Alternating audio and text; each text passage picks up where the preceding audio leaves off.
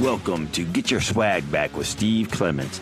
This podcast is a brash, barrier-breaking, unapologetic look at the modern male, his masculinity, and the lies he is taught on how to attract, date, and act in relationships with women.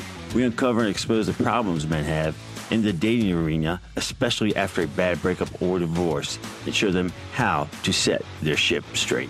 We also look into the mind of women and why they may stay with one man versus another, unveil the secret language of women, teach you women speak, and the positive traits that women come running to when they see you in the modern masculine man.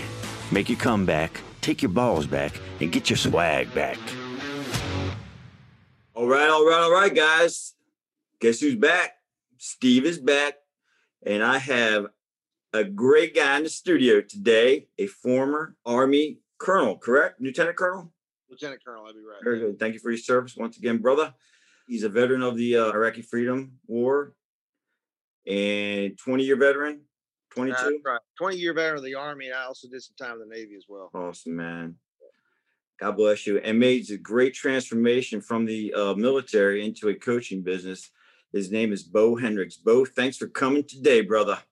Steve, thanks for having me on your show, man. Get your swag back, baby. Yeah, man. I love this show. I love you, Steve. You're a freaking amazing man. I'm so happy to be here with you. Okay. See, guys, I pay him to say that, so. No. Anyway, man, thanks so much for coming on, buddy. I know you're a busy man, and I know you got a lot of stuff going on. I see your posts a lot on Facebook, and saw your coaching week. That 5-day challenge was awesome. Yeah, that leadership challenge. That's right. Yeah. Let's get started with where you kind of started from. I guess, why did you go into the military, and what happened in your education, I guess, through that, what you learned about life and your strategies to help you in your coaching. Yeah, I appreciate that, Steve. So I'm going to make this down and dirty and quick. The bottom line is that I was a high school football player in a very, very small town in southern Oklahoma, a small town, about 2,500 people, called Madill, Oklahoma, man. I'm telling you what, that was a beautiful place to grow up. And I spent all my life in one town, right? Right. That's a lot of noise in the background there. That's some good exhaust. Hold on just a second. All right, so when I grew up, I was playing football, and I was a leading rusher, kind of I had broken a lot of records and stuff like that in high school rushing on football for Madill. And so I was in the mindset already of, I love the feel of doing battle on the football field. I did a little bit of soul searching, and I said, I'm going to join the military. I want to be a Navy SEAL. So I get out of high school. I go right into the Navy in 1992. I go to the Navy, and I show up for boot camp, and I'm in the swimming pool, and they're like, who wants to go to basic underwater demolition school so that you can be a SEAL? And I was like, me. They're like, Hendricks, come over here. So I trot over there, and I hand them my file, and they're like, you don't even have the right schools. Get the fuck out of here. I'm like, are you kidding me, bro? I just signed up for 2 years with the Navy, and I can't even do the school that I wanted to, to even try out for it. So they were like, nope, you're gonna go to Whidbey Island, Washington, and work on airplanes for like 2 years. And so that's what I did. And while I was in Whidbey Island, Washington, I really enjoyed the time that I had in the Navy, but at the same time, it wasn't combat. It wasn't, the stuff that I had signed up for. So when 2 years came up, I said, I'm getting out. I'm going to go to the Army. Right. So I got out of the Navy in 94, went to University of Central Oklahoma in Edmond, Oklahoma. And then I did 4 years of Army ROTC, went right into the infantry active duty. And that's exactly what I wanted to do. I mean, there was nothing, it couldn't have gone better at that point. Awesome. All right. So at that point, I went in and, went through Ranger School, failed the first year, went up to the 10th Mountain Division up at Fort Drum, New York, led some great soldiers up there, and then came back to Ranger School, went through it, had the opportunity to go through it again. And I actually graduated that time and kind of got nominated for honor grad. And that was just a great, psychological boost for me at that point. I was still a young captain. And so from there, I went to Kosovo, did some tours over there. that's where I kind of got my first taste of PTSD and depression and that kind of stuff. And Right. so at that point, I started recognizing, hey, there's something going on deep inside that I've never experienced before, and in terms of sadness and those kind of things and stress. Yeah. Was So, that there's a lot? Did you see a lot of bad shit over there in Kosovo? I you imagine know, you did. amazingly, it was more of the operational stress that got to me. We did see some stuff over there, but it wasn't the initial defense of Kosovo. So Right. it wasn't as bad as Bosnia. So I mean, it wasn't that bad, but the point is that it still had, between the train up to go over there and then the actual operations over there, there were some things that occurred that that caused me some operational stress, and that was the first time I'd ever had to deal with that. So came back. The bottom line is that I went to Fort Benning for a while, and I was a basic training company commander, and I helped a lot of I helped raise up a lot of new soldiers for the Army, infantry soldiers. And then I went over to Hawaii and joined the 25th Infantry Division, and from there I deployed to Iraq with 227 Infantry, the Wolfhounds.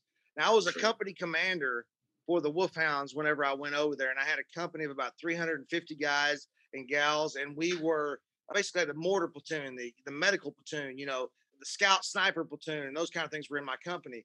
And so as we were going through Iraq, we had been there for about 12 months, and it was a horrible time. This was during the surge in Iraq. I mean, people were dying every single day. Soldiers, sailors, airmen, and Marines were getting wounded every single day by the dozens. I mean, it was a lot of people getting hurt and sent home. Right. So we had already lost about, I don't know, probably 15 people by the June timeframe of 2007. And I was on a routine patrol, and we were going to Kirkuk, Iraq from Hawija. There's about an hour and a half patrol. I get up to Kirkuk. I'm doing some business up there as a company commander, some property business, and I'm getting ready to leave on a routine patrol coming back. And I'm walking into my ammunition and logistics operations center, and I'm going to open the door, and all of a sudden these boxes just explode in front of me. And I thought for certain it was an IED, and I thought for certain I was dead. Right. So, damn. Yeah, I mean, this fire just comes out of these boxes. It envelops me and throws me back, 5 or 10 feet. I can't remember exactly, but I remember landing on my feet, and instantly I kind of saw the carnage of what had occurred. So I looked down at my right arm. It's all folded behind me. My left hip is, half blown off. Holy My shit. right leg is all bloody and mashed up, and I can't feel anything from my face down. Right, it just feels like I'm on fire, basically. Right. And the dust is, has filled the air, and all I can hear is my heartbeat, kind of thing, And so I limp around the corner, and my buddies commence to, snatching me up and laying me on the ground. And before I know it, I had 3 tourniquets on 3 different limbs. And then they pull off. This lady had been shielding me from the sun with her face, this 115-degree heat. I'm laying on the pavement, freaking bleeding out. And she pulls her face off as they're getting ready to stick me in the ambulance. And I have this huge piece of shrapnel in my face. It's like lodged in my jaw, right? And then I had these 2 huge holes in they weren't huge. They were holes in my neck from shrapnel as well. And so I was, choking on blood. I had lost all this blood out of the artery on my right arm and my left hip. And they throw me in an ambulance. They rush me across the base to this level 3 care. So everything was in place already to save me. It was a miracle that all these things were in place. So I get there, and they have people lined up around the building ready to give blood out of their arm into me, It's awesome, man. So I was resuscitated with 7 or 8 pints of blood or units of blood. And then they flew me to Balad, and then on to Germany, and then back to San Antonio. So I went through, a few months of surgeries and those kind of things at San Antonio. And then, I'm making that very brief, but let me just tell you, there's a Center for the Intrepid down in San Antonio at Fort Sam Houston. And down there, the Center for the Intrepid is where all the amputees go to get all their cool gadgets, to help them walk and be able to use their arms and stuff like that, prosthesis. And so that place is just chock full of all the worst injured, people that come back, or it was at that time, from the war. And so it was a burn center there. It was one of the times where I was able to see the actual cost of the war real time as I was getting treated on a daily basis, inpatient and then outpatient. I was seeing the new stream of wounded coming in every day, and their families that were coming with them. And it was like a little bit of a horror story for about 3 months down there. I can't imagine the people that work there. They're troopers. They serve us in a miraculous way. But from there, I went back to Hawaii. And for about 2 years, I convinced the Army to let me stay in so I could heal up. Right. And then like it would be better for them because they wouldn't have to pay me as much on disability, that kind of stuff. Right. Right. So they let me stay in, and I went to Command General Staff College, then the School of Advanced Military Studies. And when I did that, it was like it set me up for attacking some of the biggest problems that we really see in the Department of Defense. So from there, they sent me, and this whole time I'm still healing. I feel like I'm a fish out of water. I've got freaking, I'm addicted to alcohol at this point because Right. it was self medication. I'm literally addicted to anti-anxiety medications because my body is having these horrendous anxiety attacks as an aspect of this injury that I went through and the actual events that we had in Iraq.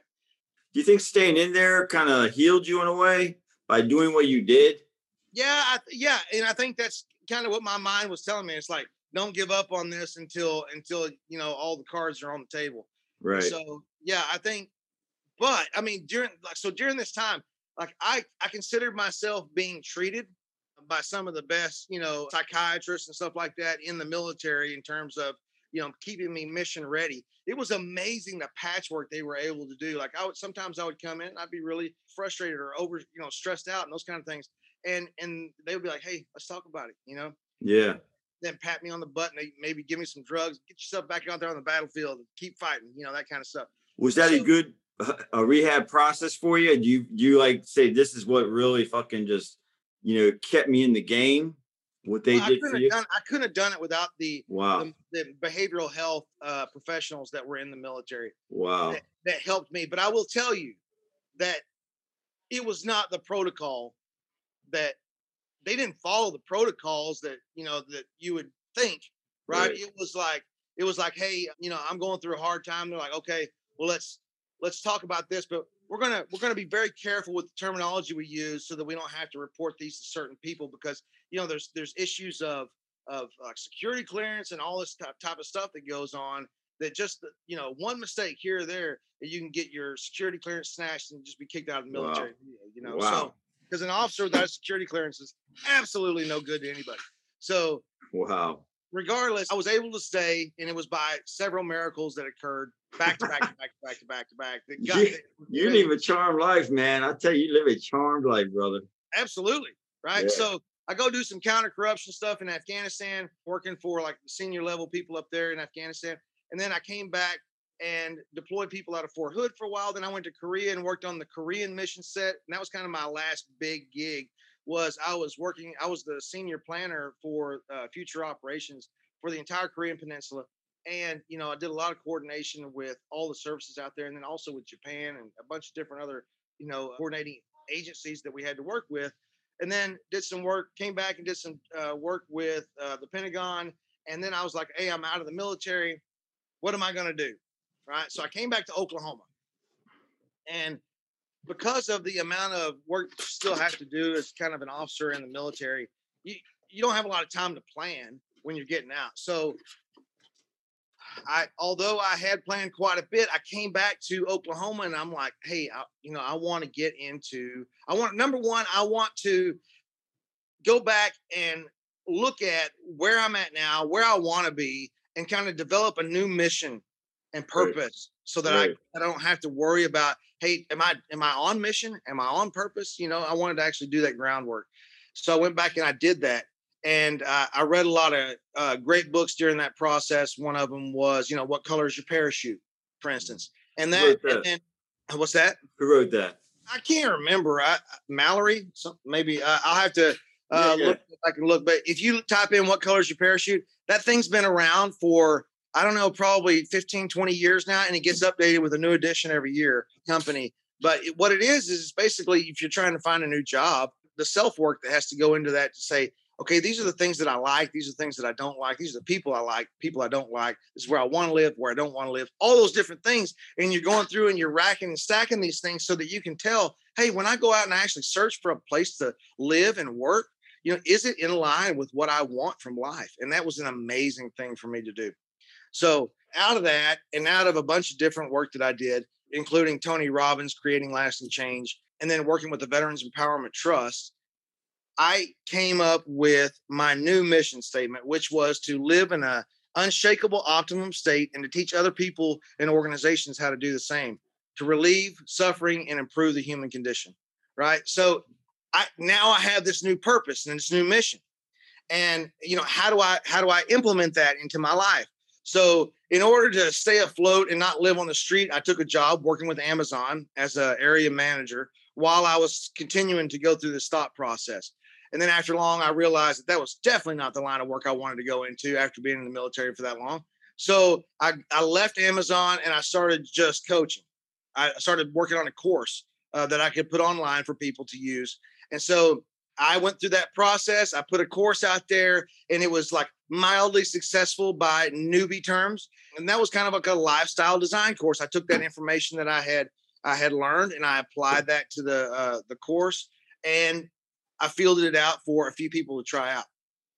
I got some good feedback from the course and I learned a lot of lessons from it, And so then I continued to develop my coaching practice and the actual program of instruction that I provide to people in terms of the actual coaching program.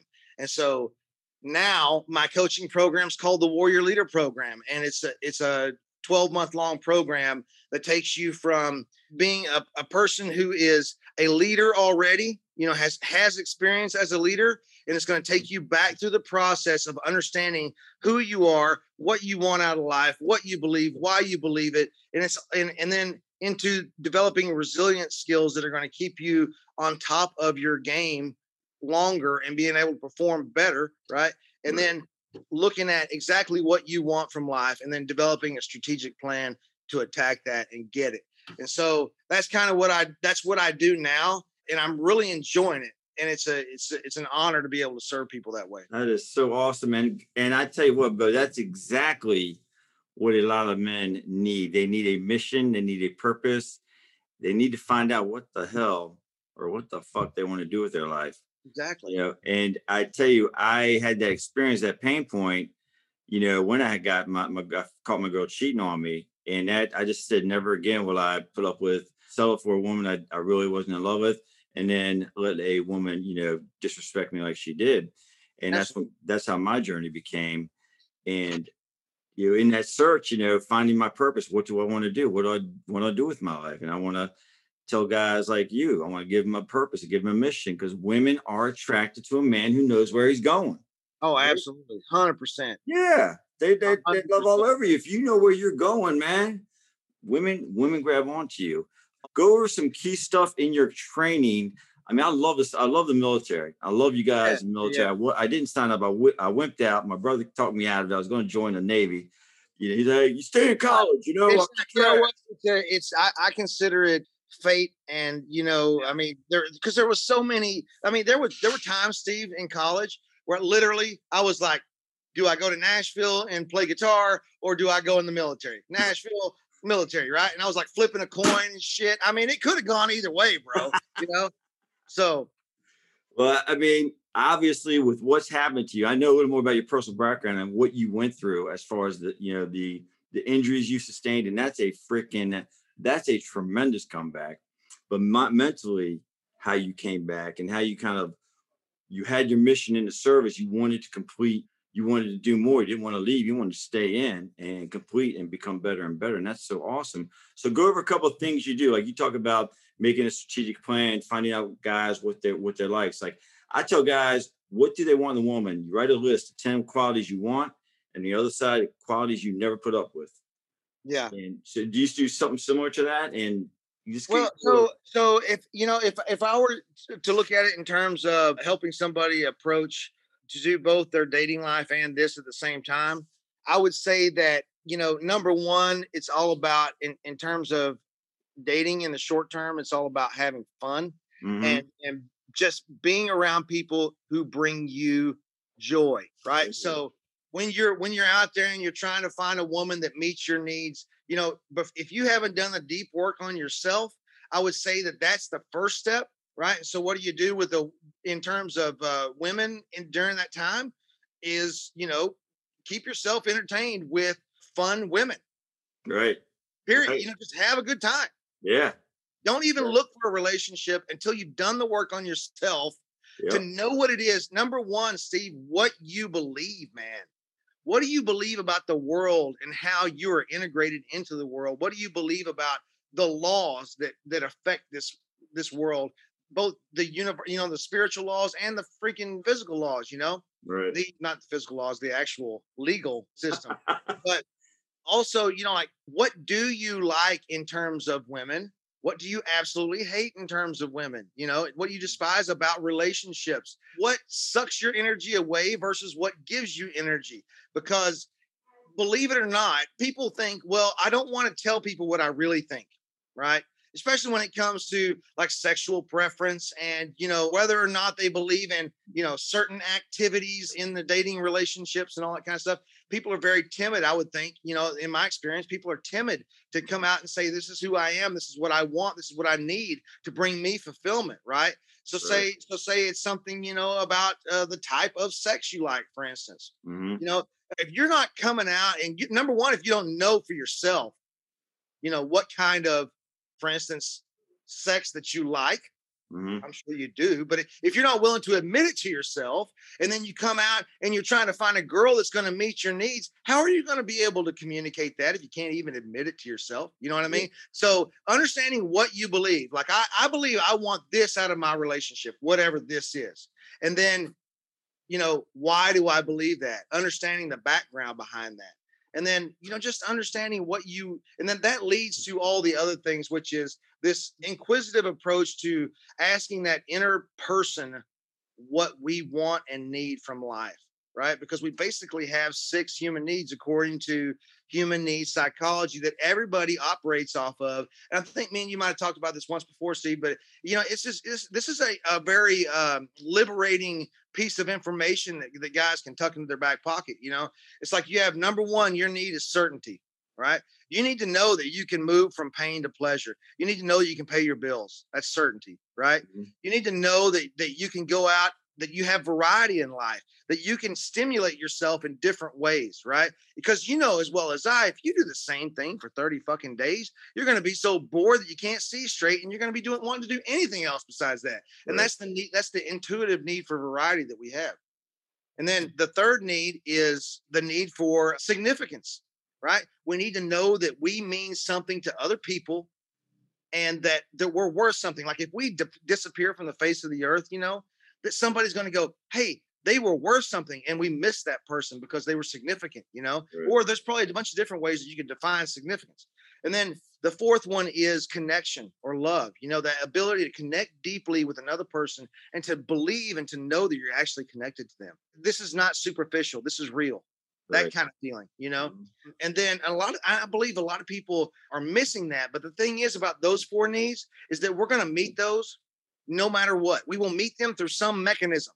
And that's where drug addiction comes in. That's where porn addiction comes in. That's where freaking smoking and alcohol come in, and sex addiction for that matter. Right. I mean, because we're looking for those 4 things, whether it be certainty that I can have somebody that's going to believe that I'm well enough, that I am enough for this world, right? I still need certainty to tell me that, right? Am I certain when I wake up in the morning that I'm a loved person? Right. Do I have certainty, right? If I don't have that certainty, I'm going to look for it some way. Right. And I'm going to get it some way. And whether that's self-love through injecting a freaking needle or drinking in a bottle or looking at porn all day, you're going to get that certainty. You're just going to get it because you have to have it in order to not go crazy, know? And so the other 2 needs of the spirit are growth and contribution. And those are kind of like, according to human needs psychology, which is a Tony Robbins thing that he came up with over like 20 years ago, those 2 spiritual needs are like a more mature approach to meeting your needs. And maybe mature is not the right word, but a more advanced approach, because if you choose, once you know what your needs are, if you choose to make growth and contribution your primary needs, the other ones will be met anyway. Right. But not necessarily, vice versa. So if I focus on connection, as my primary thing, and maybe variety, I'm not necessarily going to grow as a human, and I'm not necessarily going to contribute to anybody else. You see what I'm getting at? Mm-hmm. Yeah. So, and it's all about, that's, the growth process to me is so awesome because you don't know what you don't know, right? And the only way you're going to find out is by stepping out into it and trying and failing and stumbling forward and all that. And a lot of guys I know, they get so frustrated because they don't have that quick success, or they don't persevere. And I found out personally that you just got to you got to keep hacking at it. You got to keep trying and trying different avenues of what you like. I mean, discovering yourself. What do you like? What are you all about? What's your likes? What are your dislikes? So Well, important. that's one of the things that really just stood out to me about you several months back when we first, like, it was probably right after we first started working together in our mastermind, and excuse me, in your mastermind. And you had said something to me that stuck the entire time. You're like, "Hey, I'm not in a hurry, Bo." You said, "I'm not in a hurry. I'm gonna do several different things and see how it feels." Yeah. And and I'll see how I respond to it and see how it responds to me and those kind of things. And that kind of prototyping is a magnificent approach to entrepreneurship and to actually gaining a fulfilling profession, a fulfilling, purposeful activity in life. Because what you're doing is you're seeing how your spirit reacts to certain, input or certain stimulations. And so that's probably the smartest thing you could have possibly done. Exactly, man. It's like, it's one thing I read. It's like direction is more important than speed. A lot of people going nowhere fast. And I saw that, and that's me. I'm keeping busy. I'm doing this, but I still am in an introspection part of like, who am I? What am I about? And what do I really want to do? And I'm trying different stuff to really kind of pull back the layers of the onion and discover, what the hell do I want to do? That's amazing. Because we get all this thing that you got to do this, got to do it quick, you got to do this fast, you got to make that money, you got to hit that business. I'm like, yeah, great, but if I feel like an imposter, or if I really am not positive of the direction I'm going, then I'm going to falter and kind of stumble. I'm all about passion and what I want to do. And right now, I mean, I love doing podcasting. I love doing interactive Zoom calls and helping guys out. I love doing that. Yeah. And I just think I want to get better and better. Until my time is like, yeah, man, it's really, really go time. I think you said it perfectly right there, which was, there are a bunch of people telling you, like, if you're doing any type of work like this, service-based work in the coaching industry or in the wellness industry, that kind of stuff, people are going to tell you got to do all these things right now. And, Clubhouse, you got to be on Clubhouse. You got to be doing, all 12 different freaking social medias at the same time. The truth, though, is when you said, I feel like an imposter, there's this thing that we all know, which is called imposter syndrome, right? Yep. That is where, you're breaking through that imposter syndrome. And that's the imposter syndrome is a bad thing, where it's basically a limiting belief, right? That you're not good enough. Whereas the imposter syndrome you're talking about here is where you're doing things that don't feel authentic to you. Yeah. Right? And that's a little bit different, but it's so important because I'm experiencing the same thing, right? There's times where I've got a business coach, right? And a lot of times my business coach tells me to do things, and it's their policy, it's their company's policy. But when I do it, it feels inauthentic, right? And so that is where I think the long-term success versus the short-term success is, the difference is going to be made in whether you are authentic or whether you're not. Yeah. Right. Because who wants to live a fake existence, man, where they're putting on, a certain face or saying certain things every single day just to make a sale? I mean, that's not why I got in this business. Right. It's to help people. It's not to just put on a certain, posture, or to posture a certain way, or to say certain things over and over again just to get people to purchase a product. Mm-hmm. You know what I mean? Yeah. I mean, in my life, I'm going to be wealthy. I'm going to be abundant. Mm-hmm. I want to make an impact. I want to add value to the world. I want to be me. I'm going to do my thing. And if it happens quickly, great. If it doesn't, I'm still going to do it. I don't care. I'm going to do what the fuck I want to do. And that's the American dream right there, man. Yeah. I think it's the clarity. I love what you talk about, you know, and the need the growth and the what was the other, the growth and the Contribution. contribution. I mean, to me, that's what I'm all about. How can I grow more? How can I become better? And how can I contribute? You know, how can I help these people? I want to become a better person so I can help other people out. And I think that's where I think that's what I love about this whole thing. This whole, like, I can get on a podcast and I can broadcast it and people can listen to it and people That's right. hit it up. And also when I reach out, I mean, it's funny. I can talk to one guy. I say, "Hey man, how's it going? Everything going good today?" And I'll get 2-3 paragraphs of what's going on with him. Yeah. And I'll talk to other people like, "How do you do that?" I'm like, "I don't know." Well, they trust you. Number one, you have rapport with them and they trust you. But, you know, why do they trust you? Because they know you're sincere. Yeah. That's the main thing. They know you're sincere. Once you have, number one, it's hard to gain that trust because, you know, Right. you have to put a lot of time in to gain that trust. And then once you have it, it's very easy to lose. But you're a great example through your authenticity, how that attracts people. Right. It just does. You're going to attract like-minded people when you are living your true Right. calling. You know what I mean? Right. Exactly. And I really feel like this is what I was put here to do. It's kind of forming still, you know, because I'm doing some deep work, doing just some deep mindset work. Mhm. But I just want to just become a better person so I can, you know, add value. And I think that's what I love about your story, because you have a great life example of how you are. I don't know who would come back from what you did. I mean, that to me is a tremendous comeback. Yeah, you know, I think you know, if you want to get down to brass tacks, I will tell you that it was the fear of me giving up on life that made me come back. It was like this, and of course, when I wrestle with these deep thoughts, you know, sometimes they take different forms, and it kind of swirls around a little bit. But the main thing is that, you know, when I was sitting there still freaking just dizzy and sick all the time and shit from when I was on convalescent leave after that event.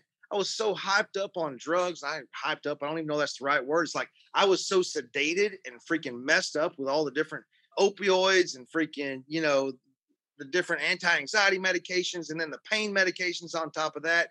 It was like I was a freaking pharmaceutical company walking around, man. You know, I mean, I remember listen to this, Steve. I remember one time me and my wife were sitting in the hotel room with my, you know, 2 and 3-year-old child, you know, boys. And we were looking at this box of fentanyl lollipops. Fentanyl lollipops.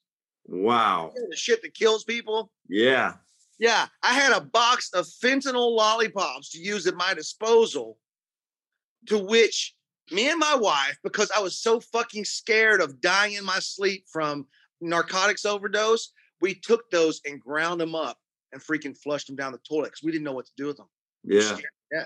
That is scary. We were scared our freaking kids were going to get them, you know? That kind of Yeah. Yeah. But you know, I was so messed up on these drugs, and I was genuinely concerned that I may give up on life because I was in constant pain. I was in constant emotional turmoil, and I was constantly like dizzy and disoriented. And so I was like, what is there to keep going forward for? Right. I mean, this is a miserable existence. And so literally every day I woke up and said, I will find my fucking purpose. I will find my fucking purpose. I will find my fucking purpose. Right. I am not giving up on this life. Right. Just because shit is looking down right now. Right. And so every day I fought through that and I talked to God. And there were times where I thought I was going to die. There were times where my body shut down on me. You know, the thing that kept me going was, what kind of leadership example is it to fucking quit on the world? Wow. What kind of leadership example is it to my son and to, you know, my ex-wife? If I quit when the chips are down and when I'm in pain, what does it tell them to do when they're in pain? The chips are down. Exactly. That's awesome. So I had to find a way, Steve. That's and awesome. that's what it eventually happened. And I'm so thankful for all the people that were, you know, the angels that came into my life and planted shade trees for me and just, you know, were just a little bit here, just enough to keep me going, a little bit here, just enough to keep me going, you know?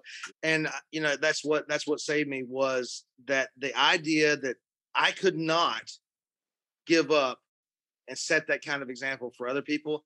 And my God, look at all the grace that people give you when you are willing to receive it. That's awesome, man. That is awesome. God bless you, man. A true American hero, Bo Hendricks. I appreciate that, brother. Thank you. No, thank you. Let me just give you a freaking pump up here. I mean, guys, Steve is one of the most authentic leaders and coaches that I have ever met. He is, the way that he tells his story and the way that he talks about the reality of dating after divorce and getting your emotional confidence back. There's nobody better for that.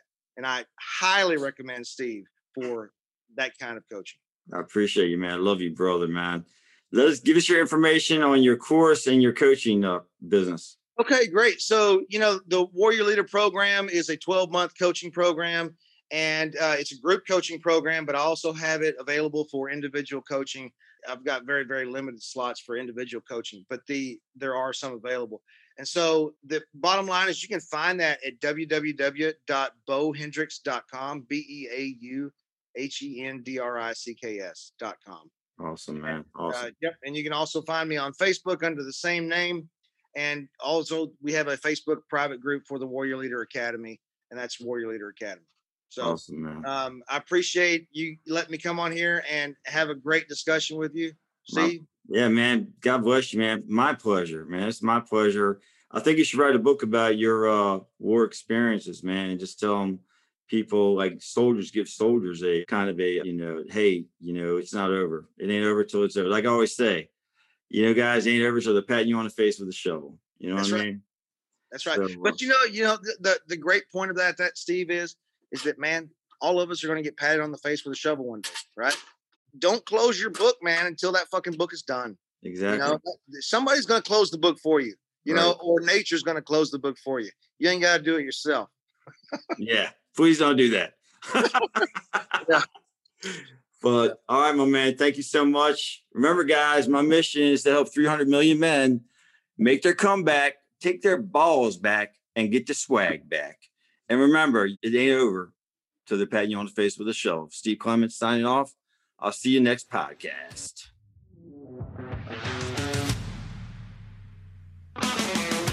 Thank you for tuning in to Get Your Swag Back podcast with Steve Clements. And if you like this shit, please subscribe, rate, and review it on your favorite podcast platform. Also, if you know anyone that may need to hear this podcast, which is 90% of the men in the world, send them my way. Please send us your feedback, questions, and comments to swagbackdoc@gmail.com. I love reading hate mail. Thanks for listening, and fellas, take your balls back and get your swag back. See you next podcast.